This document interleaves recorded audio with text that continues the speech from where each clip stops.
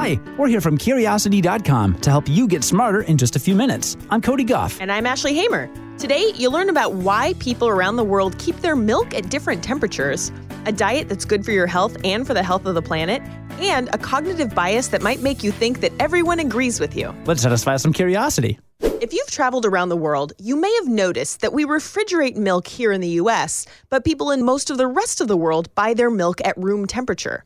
If you've ever wondered why, then you've come to the right podcast. The answer comes down to the way the milk is processed. Most milk is pasteurized, which means it's heated to a temperature high enough to kill bacteria that might make you sick. In the 1920s, a company in the United Kingdom came up with a way to pasteurize milk continuously instead of in individual batches, which made for a cheaper and more efficient process. High-temperature short-time pasteurization, or HTST, is what the U.S. and Canada still use today, other than bagged milk, which I'm not going to get into. But in the 1960s, the packaging company Tetra Pak came up with a new technique. Ultra-high temperature, or ultra-heat-treated pasteurization, heats the milk to an even higher temperature than HTST. The result is milk that stays fresh and shelf-stable outside of the fridge for about 3 months, way beyond the 7 to 10 refrigerated days of HTST. That's what the majority of the world uses, and why you can find milk out on the shelves in many countries. Okay, so why on earth would you settle for milk that expires after a week instead of milk you can just leave sitting out for several months? Well, for one thing, the high temperatures make the long-lasting milk taste a bit more cooked than HTST milk. The Italian company Parmalat tried selling their milk on American shelves in the early 1990s and failed spectacularly, and the flavor might be the reason why. Honestly, though, the failure was probably cultural. Americans refrigerate a lot of things other countries don't, like bread, butter, and even eggs. We also put more ice in our beverages, and we drink our beer and white wine at colder temperatures. Still, times are changing. Shelf-stable milks like soy milk and almond milk are getting more and more popular, so Americans are getting more comfortable buying their milk off the shelf. The revolution's coming, and it is unrefrigerated. I don't know. I know people that refrigerate their peanut butter. I mean, yeah, when it's that natural peanut butter that can separate, keeping it in the fridge is actually a really good idea. But not like Jif. No. Do you know people who refrigerate Jif? I hope not. No offense if you do that, listener. Researchers have come up with a diet that's good for your health and for the health of our planet.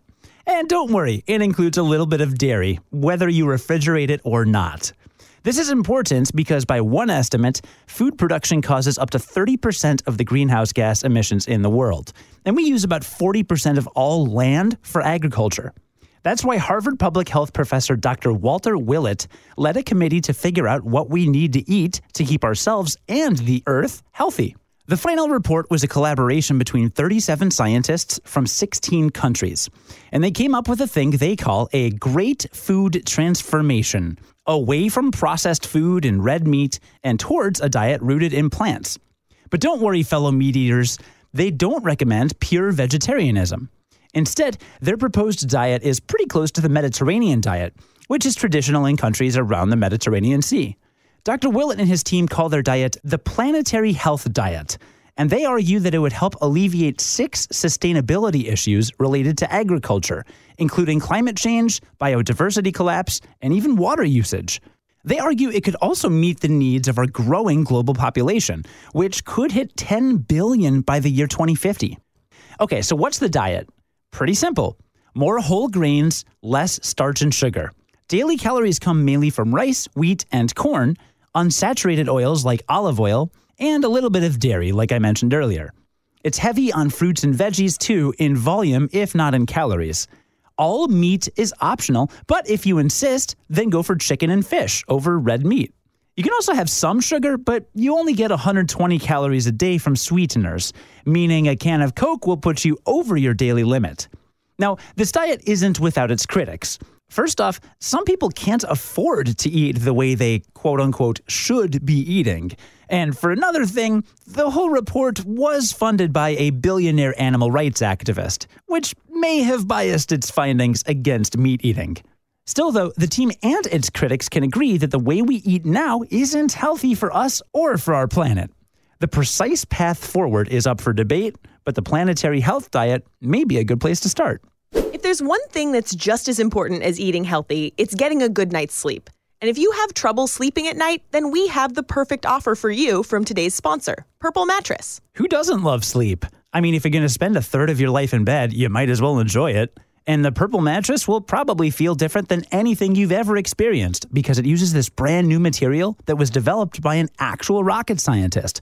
It's not like the memory foam you're probably used to. The purple material feels unique because it's both firm and soft at the same time, so it keeps everything supported while still feeling really comfortable. Plus, it's breathable, so it sleeps cool. Not to mention, you get free shipping and returns, plus a 100-night risk-free trial. And if you're not fully satisfied, you can return your mattress for a full refund. Plus, it's backed by a 10-year warranty. You're going to love Purple. And right now, Curiosity Daily listeners will get a free Purple pillow with the purchase of a mattress. That's in addition to the great free gifts they're offering site-wide. Just text CURIOUS to 84888. The only way to get this free pillow is to text CURIOUS to 84888. That's CURIOUS to 84888. Message and data rates may apply. Were you surprised earlier when we said that some people refrigerate their peanut butter, or that some people might be critical of a diet that's supposed to save the planet? Or that you can get milk in a bag? That's a whole thing. We're not getting into that. Oh, Canada.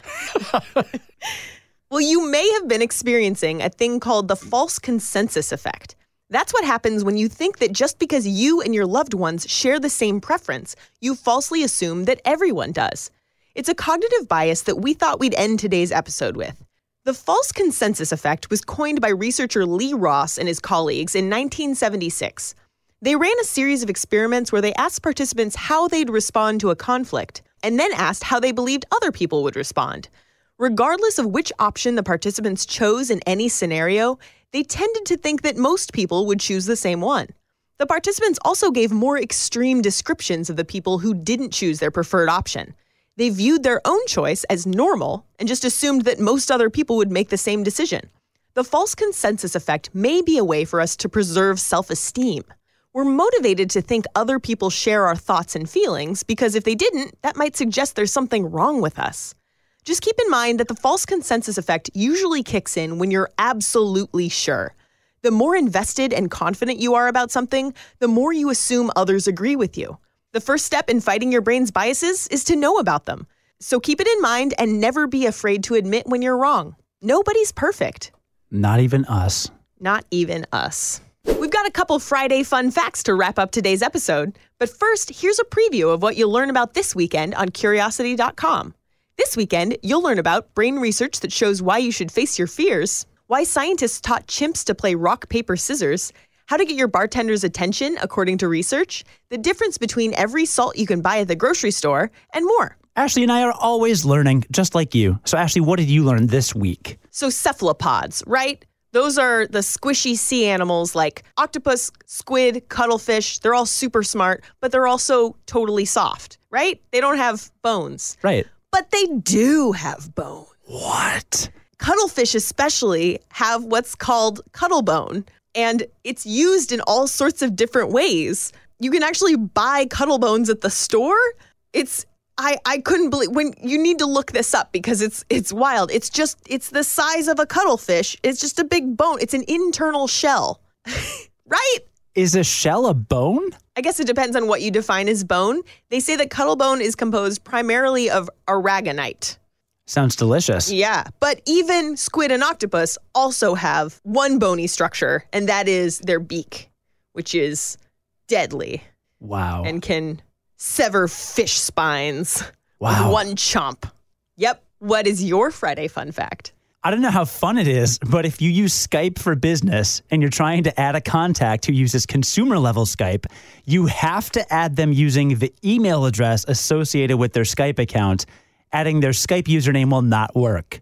I learned this when doing a test call with an upcoming guest that I'm very excited about. Very confusing. I like mine better. Yours a little more scientific, perhaps. Mine may be obsolete in like a day if Skype releases an update. But, you know, I still learned it. So here we are. There you go. So what fun facts have you learned lately? Drop us a line and let us know, and we might give you a shout out next Friday. Until then, we'll talk to you again Sunday. I'm Ashley Hamer. And I'm Cody Goff. Have a great weekend. And stay curious. On the Westwood One Podcast Network.